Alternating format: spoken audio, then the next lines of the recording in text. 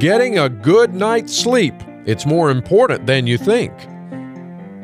Welcome to the Access Health Radio Show. I'm Dr. Brian Forrest, and this week we will be talking about how sleep can be really beneficial for your health and how to get more of it. Boy, that sounds like a topic near and dear to my heart. I'm Mike Davis. Thanks for joining us. Dr. Brian Forrest is a board-certified family physician from Apex, and we'd like to take a moment to acknowledge the companies that support Access Health Radio.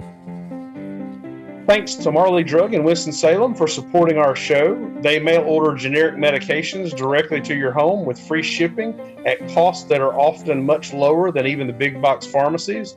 And they also are getting ready to offer a membership program where they guarantee the price of medications to be less than $5 or $10 per month, regardless of whether you have insurance or not, with free shipping.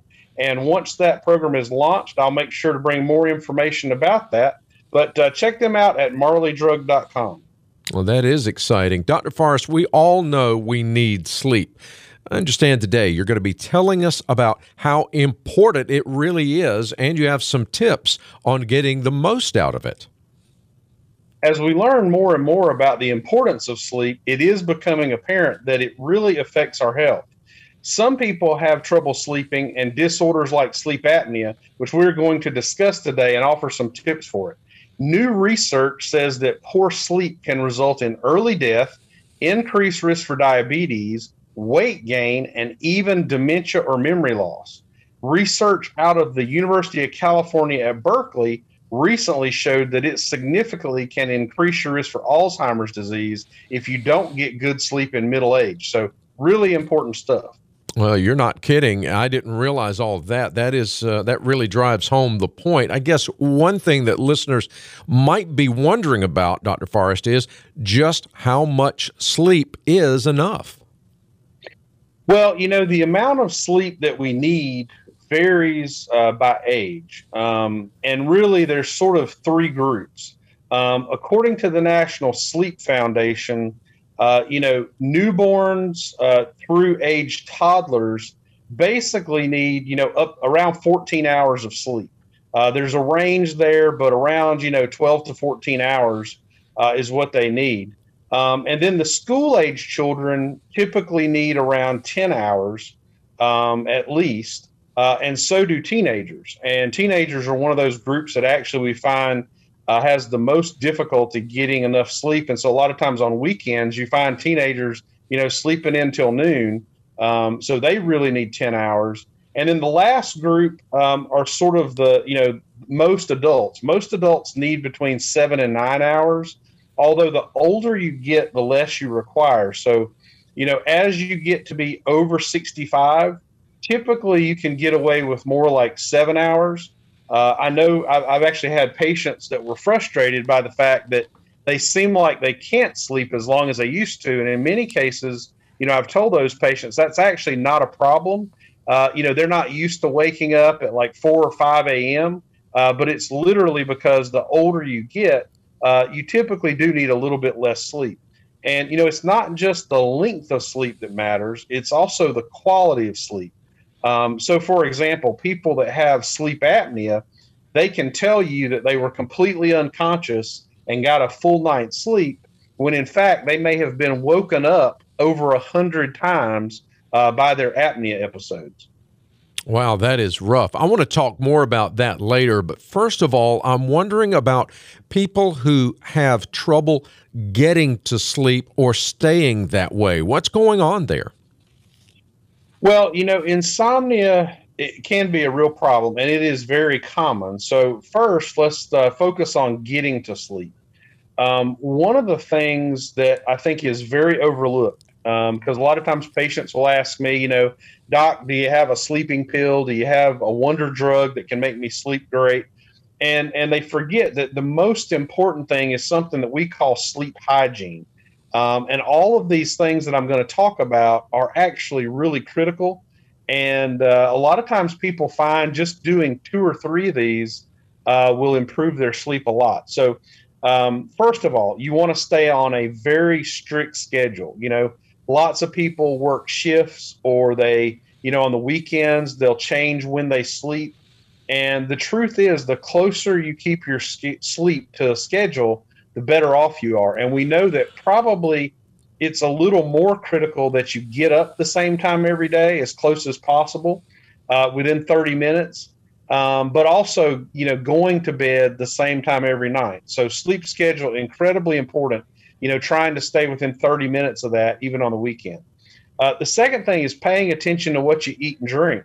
If you get in late from work and you eat a large meal around 9 or 10 o'clock at night, that's going to make, number one, you very uncomfortable to sleep. You may have reflux or heartburn, but it's also going to mean that your body is going to be producing energy and giving you energy, that you don't really need because you're in the bed. And so very important that you don't do that. Things with caffeine and alcohol also can really be a problem. So, paying attention to when you eat and drink. You also don't want to drink, 24 ounces of water right before you go to bed, because obviously you're going to have to get up in the middle of the night and go to the bathroom. That's going to interrupt your sleep. The third thing is the environment is really important. So, many people in the summer, for example, they're trying to keep the electric bill down. And so maybe they keep their thermostat turned a little higher than they're comfortable. But we found out that the ideal sleep temperature is 65 degrees. So 65 degrees tells your body, hey, it's nighttime. Things have cooled off a little bit. It's time to go to sleep. So you want it to be cool. You want it to be dark. You want it to be as dark as possible. And, I find a lot of times people have, with all the electronics these days, even the chargers, a lot of times people have a lot of background light in their bedroom, and that can really cause a problem. So you want it to be quiet and you want it to be dark. Having some type of, background noise that's what people call white noise, like a fan or something like that, can actually help sort of mask, other sounds. Like, I know a lot of people tell me their ice maker will wake them up in the middle of the night. Well, if you've got some background noise going, then little subtle sounds like that won't be as disruptive to your sleep. The other thing is you want to limit your daytime naps. A lot of people, between 2 and 4 o'clock in the afternoon like to have a little power nap, and that's okay. Generally speaking, if that's less than about 40 minutes, it doesn't really affect your sleep that much. You certainly don't want to, hit the hay and be out for an hour or two, because then your body thinks that you're shifting your body clock and that you've gone to bed for the night. And then the other thing is physical activity. If you get some exercise during the day, that actually helps you sleep better. The only caveat to that is you don't want to get that physical activity, right before bedtime. It could be an hour or two before bedtime. You just don't want it to do right before, because number one, that'll heat you up. It'll raise your metabolism a little bit. And so you don't want to do it right before bed, but if it's within an hour or two, that's okay. And then lastly, and this seems to make obvious sense, but is sort of managing anxiety and worry. There's lots of tips that people offer on this, but sometimes when people go to bed, that's the first time they have to really think about the day and what's gone on and that kind of thing. And so, in the old days, before we had all these digital tablets, I would just tell people to keep a notebook or some paper beside their bed with a pencil. And if they had a thought that they were sort of worried, hey, I need to think about that so I don't forget it, I would tell them just write it down on that piece of paper, and it would be there for them in the morning. Now, a lot of people have either their phone or their iPad or whatever. But just if you think of something and you're like, this is critical, this is going to keep me up thinking about it, just write it down, and then you'll be able to rest easier. But trying to sort of get rid of that anxiety and worry, don't get yourself so keyed up right before bedtime is really, really good. Some people will, either their prayers they say at night, or their sort of time of slowed down thinking and just sort of meditating, however they want to do that. Just sort of having that calm down, unwinding time is really important. So second, let's talk about staying asleep. Very important that you don't have too much caffeine in the afternoon or evening. If you have caffeine after 2 or 3 o'clock, that's very likely going to stay with you a little bit into the bedtime hours. And you also really want to limit, again, we talked about too much liquid, but also alcohol, because Drinking alcohol, what people call the nightcap, sometimes does actually help people initially get to sleep. The problem with it is that alcohol, as your body metabolizes it, after about 4 hours, you get the opposite effect. You get sort of a stimulant effect, maybe 4 hours after you had that. And so what's going to happen is you go to sleep at 10 or 11 o'clock, and then 3 o'clock in the morning, you're wide awake and you can't go back to sleep. So that's also very important. Well, those are some really good tips. I know some of those things are things that I've incorporated, like restful environment. I wear an eye mask when I go to bed to eliminate all of that light that might be in the room. And one thing my wife has always told me, don't bring the mail in just before bed, because that stresses her out. There are bills in there. So right, exactly. Yeah, so she doesn't Mike, want to worry. I never imagined you in an eye mask, but I bet that's a great look on you. Yeah, it is. I've never looked better, especially when I'm looking in the mirror with that on. So what about medications to help sleep? And I admit, I'm one of those that takes a little sleep aid. Is that good or bad? Well, there are several types of medications that can help you sleep. So some of those are over the counter. A lot of the over the counter ones contain diphenhydramine, which is the active ingredient in Benadryl. Things like Unisom, all of the PM formulations, Advil PM, Tylenol PM. All they have is a little bit of Benadryl, usually 25 to 50 milligrams. And if you get it in a formulation that's for sleep, they're going to charge you a lot more for it. So you're better off just to get some Benadryl and take 2 of those, when you go to bed, if you're going to use that. But, that has some side effects. It can give people dry mouth. It can affect people's prostates and sometimes make them have some trouble with urination. And some people feel a little hungover the next morning after things like Benadryl. There's also some prescriptions that have those same type medicines. We use something called hydroxyzine a lot, which is sort of just a longer acting type diphenhydramine or Benadryl. And the other prescriptions, and some of those are meant for other purposes, but they can help sleep. Things like amitriptyline, trazodone. And then there's other medications that are specifically meant for sleep, like Ambien and Sonata. The problem really with all of the medications for sleep is that while they may help you become unconscious faster, they actually interfere with your normal sleep cycles. And not only that, they really can have a lot of side effects, including sleepwalking, memory loss, and dependence. There's some people, Michael Jackson is an example of somebody that got to where he had to have propofol IV to get to sleep, and that was the result of years and years of taking an increasing amount of medications to help him sleep. So that can happen, and people get to the point where they can't sleep at all without those prescriptions. So we try to avoid those when we can. I would say that Sonata, which is like a shorter acting version of Ambien, is a little bit safer because it's also out of your system in about 4 to 5 hours. So if you're going to do that, that's probably a better option. So we use those when we have to, but we want to do all those other things we talked about, like sleep hygiene, if we can. And a lot of times, if you use one of the sleep aids in conjunction with the sleep hygiene for maybe a week, you can then sleep pretty well without the sleep aid. The other one that I'll bring up that people use a lot and overuse and don't really understand is melatonin. And melatonin is the natural hormone that your body uses at nighttime to tell your body that it's time to go to sleep. Now, the problem is melatonin doesn't actually really make you sleepy, and it doesn't really help you sleep as much as it tells your body it's bedtime. So it just adjusts your body clock. So one of the things I tell people is melatonin is great to use to help your sleep if you're traveling. Like if you were to go to a different time zone, taking melatonin right before bed really says to your body, it gives it a signal, hey, it's time to go to bed, even though you're on a different time zone, now it's time to go to bed. And using something like that for, maybe a few days or week to reset your body clock works great.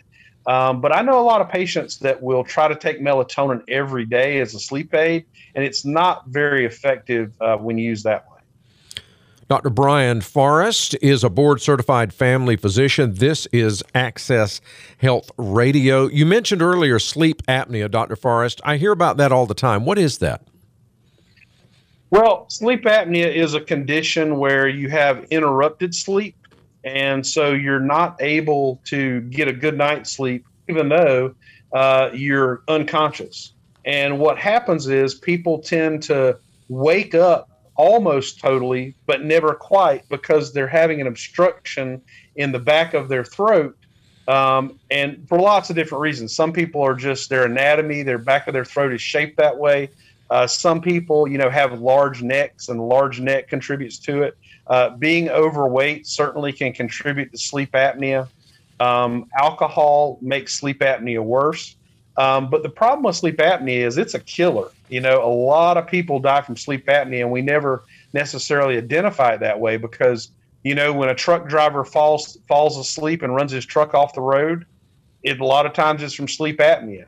If somebody gets atrial fibrillation, which we've talked about on the show before, and gets a blood clot or a stroke from that can be caused because of obstructive sleep apnea, because it can cause changes to your heart. So, generally a good rule of thumb is if people do have snoring, or family members tell them they snore, or if, during the middle of the day, say before noon, even after a good night's sleep, they feel like they could sit down, get comfortable, and go to sleep right away, that's called daytime sleepiness. And a lot of times that's a sign they have obstructive sleep apnea, and they really need to get that checked out. And the technology now is very simple. You can check out a home sleep device, take it home with you, and bring it back to the doctor's office, and they can let you know in one day, if you have sleep apnea and sort of the severity of it. And you don't necessarily have to always go to one of those hospital sleep labs anymore.